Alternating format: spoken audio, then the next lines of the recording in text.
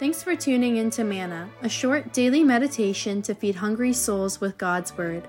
These episodes were prepared by ordained ministers for a radio broadcast called Voice of the Church and are now republished by the Reformed Perspective Foundation, a Canadian charity that applies biblical truth to the issues of our time. Here's today's serving. Dear listeners, how come we see such a beautiful order in nature? How come that what happens once will happen all the time? How come we know beforehand that when we throw a rock up into the air, it will fall down again? We don't have to wait to see what will happen, but we may assume the result of certain actions. How come we may count on that order? It's because we believe in God, who created all things according to their kind. It is because we believe in the providence of God, who is not whimsical or fickle, but unchangeable. Also in this, that God upholds all things according to their kinds. He is not fickle. The scientist may observe laws and may consider certain patterns logical, and therefore may conclude that all things continue to move and develop by themselves, but it's not by themselves. It's by God's power that all things are the way they are. God's power upholds all things according to their kind. This, dear listener, is the first thing I want to hold up to you as of foremost importance in our age of science and technology. We may note and observe this not just as a matter of fact, but to our comfort. We must confess it as a miracle that God continued to uphold it, because He wanted to live with us, and He wanted that we should live with Him in a world created by Him in love. In order to accomplish this continued life in the unity of love, He gave His Son to save this world for Himself, to save many sons and daughters for Himself. Last week, I spoke to you about this, about the fact that when we believe in Jesus Christ, this God will be your God and your Father, and it is as God and as Father that He maintains the order, that He shows His providence. What this is, dear listener, the providence of God? Well, that's God's almighty and ever-present power. The Bible doesn't use this term providence literally, but on every page of the Bible we see this power of God. The matter of God's providence is written all over. God clearly shows Himself as the God who upholds all things. God did not put man on earth to see how things would work out. No, nothing happened or God was actively involved. The fall into sin, for instance, was not a surprise. It was not an event which messed up all God's plans. Although God's providence does not make God the cause of sin, the author of sin, yet it did not happen outside of God's plan and providence, for His providence is His almighty and ever-present power by which He governs all things. In Isaiah 45 we read, dear listener, these words of the prophet very concretely about the Lord God. I form the light and create darkness. I bring prosperity and create disaster. I, the Lord, do all these things. Also, the evil does not happen outside of God's will.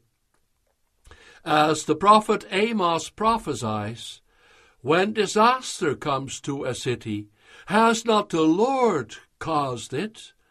Amos 3 verse 6. That doesn't mean, of course, that God would do the sin. He hates all evil.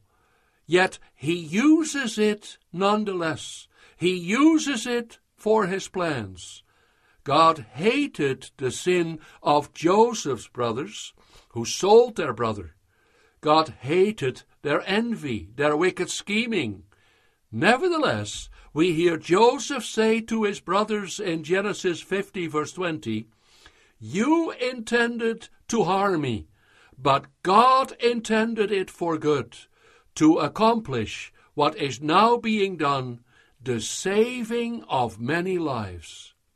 Joseph sees the governing God also in the evil plans of his brothers.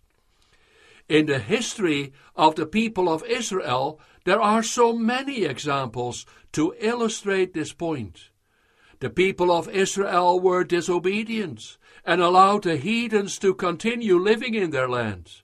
Then God used that evil of disobedience to test his people, to see if they would serve him faithfully. God used their negligence to test them in their spiritual struggle, even to strengthen them in it. Nothing in this world happens outside of God's providence. God exceeds all things by far, also the evil things, for which the people themselves remain responsible. Still, he works all things according to his plan and will. The king's heart is in the hand of the Lord. We read in Proverbs 21 verse 1, "He directs it like a watercourse wherever he pleases." That's illustrated very dramatically in the history of King Ahab. 1 Kings 22. The Lord had decided that King Ahab had to die.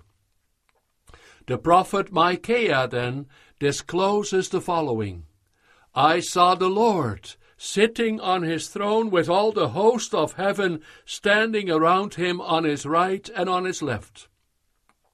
And the Lord said, Who will lure Ahab into attacking Ramoth Gilead and going to his death there?" One suggested this and another that. Finally, a spirit came forward, stood before the Lord, and said, "I will lure him." "By what means?" the Lord asked. "I will go out and be a lying spirit in the mouths of all his prophets," he said. "You will succeed in luring him," said the Lord. "Go and do it." So now the Lord has put a lying spirit in the mouths of all these prophets of yours. The Lord has decreed disaster for you. End of quote. So the Lord uses a lying spirit to reach his goal. In his epistle to the Thessalonians also, the Apostle Paul writes, "For this reason God sends them a powerful delusion, so that they will believe the lie, and so that all will be condemned who have not believed the truth, but have delighted in wickedness." Thus God is working in all things. Nevertheless, he himself remains far from unrighteousness, even when he uses error to punish the people. He governs all things. He covers the sky with clouds. We read in Psalm 147, verse 8. He supplies the earth with rain and makes grass grow on the hills. He provides food for the cattle and for the young ravens when they call. That's not just poetic language, but it is reality. The power of God is in everything. Nothing has power in itself. It's all from him. Who gave man his mouth? It says in Exodus 4, verse 11. Who makes him deaf or dumb? Who gives him sight or makes him blind? Is it not I, the Lord?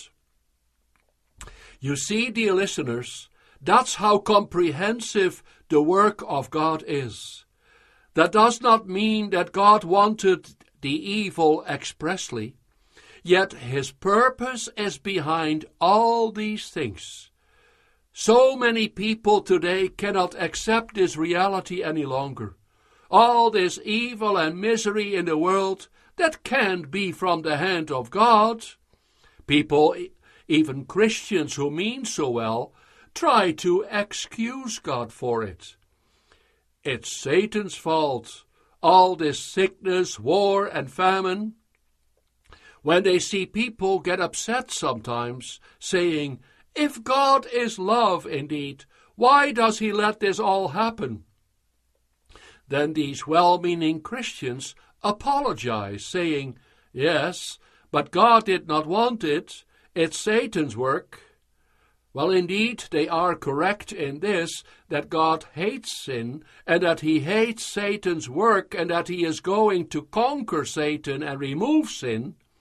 They are not correct, however, in giving the impression as if God is perplexed about sin.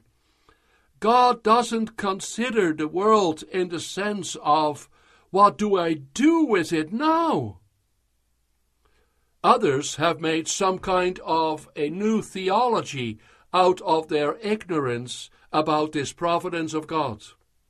They say, God is suffering along with the world.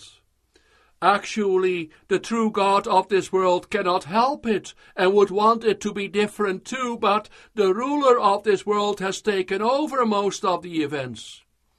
Thus, this theology shows us a suffering God who does not want this chaos either. Yet, dear listeners, that's not what the Bible reveals about God's providence. The Bible shows us the power of God, which is almighty and ever-present. The Bible tells us that he uses even sin and its effects to accomplish his goal. We may not understand this many a time, yet we confess it. Next week, dear listeners, I will elaborate on this more when I will speak to you about God in his government.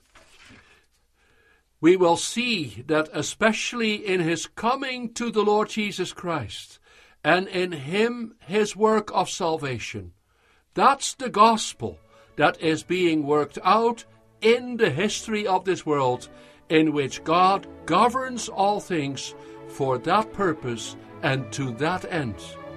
Thank you again for listening.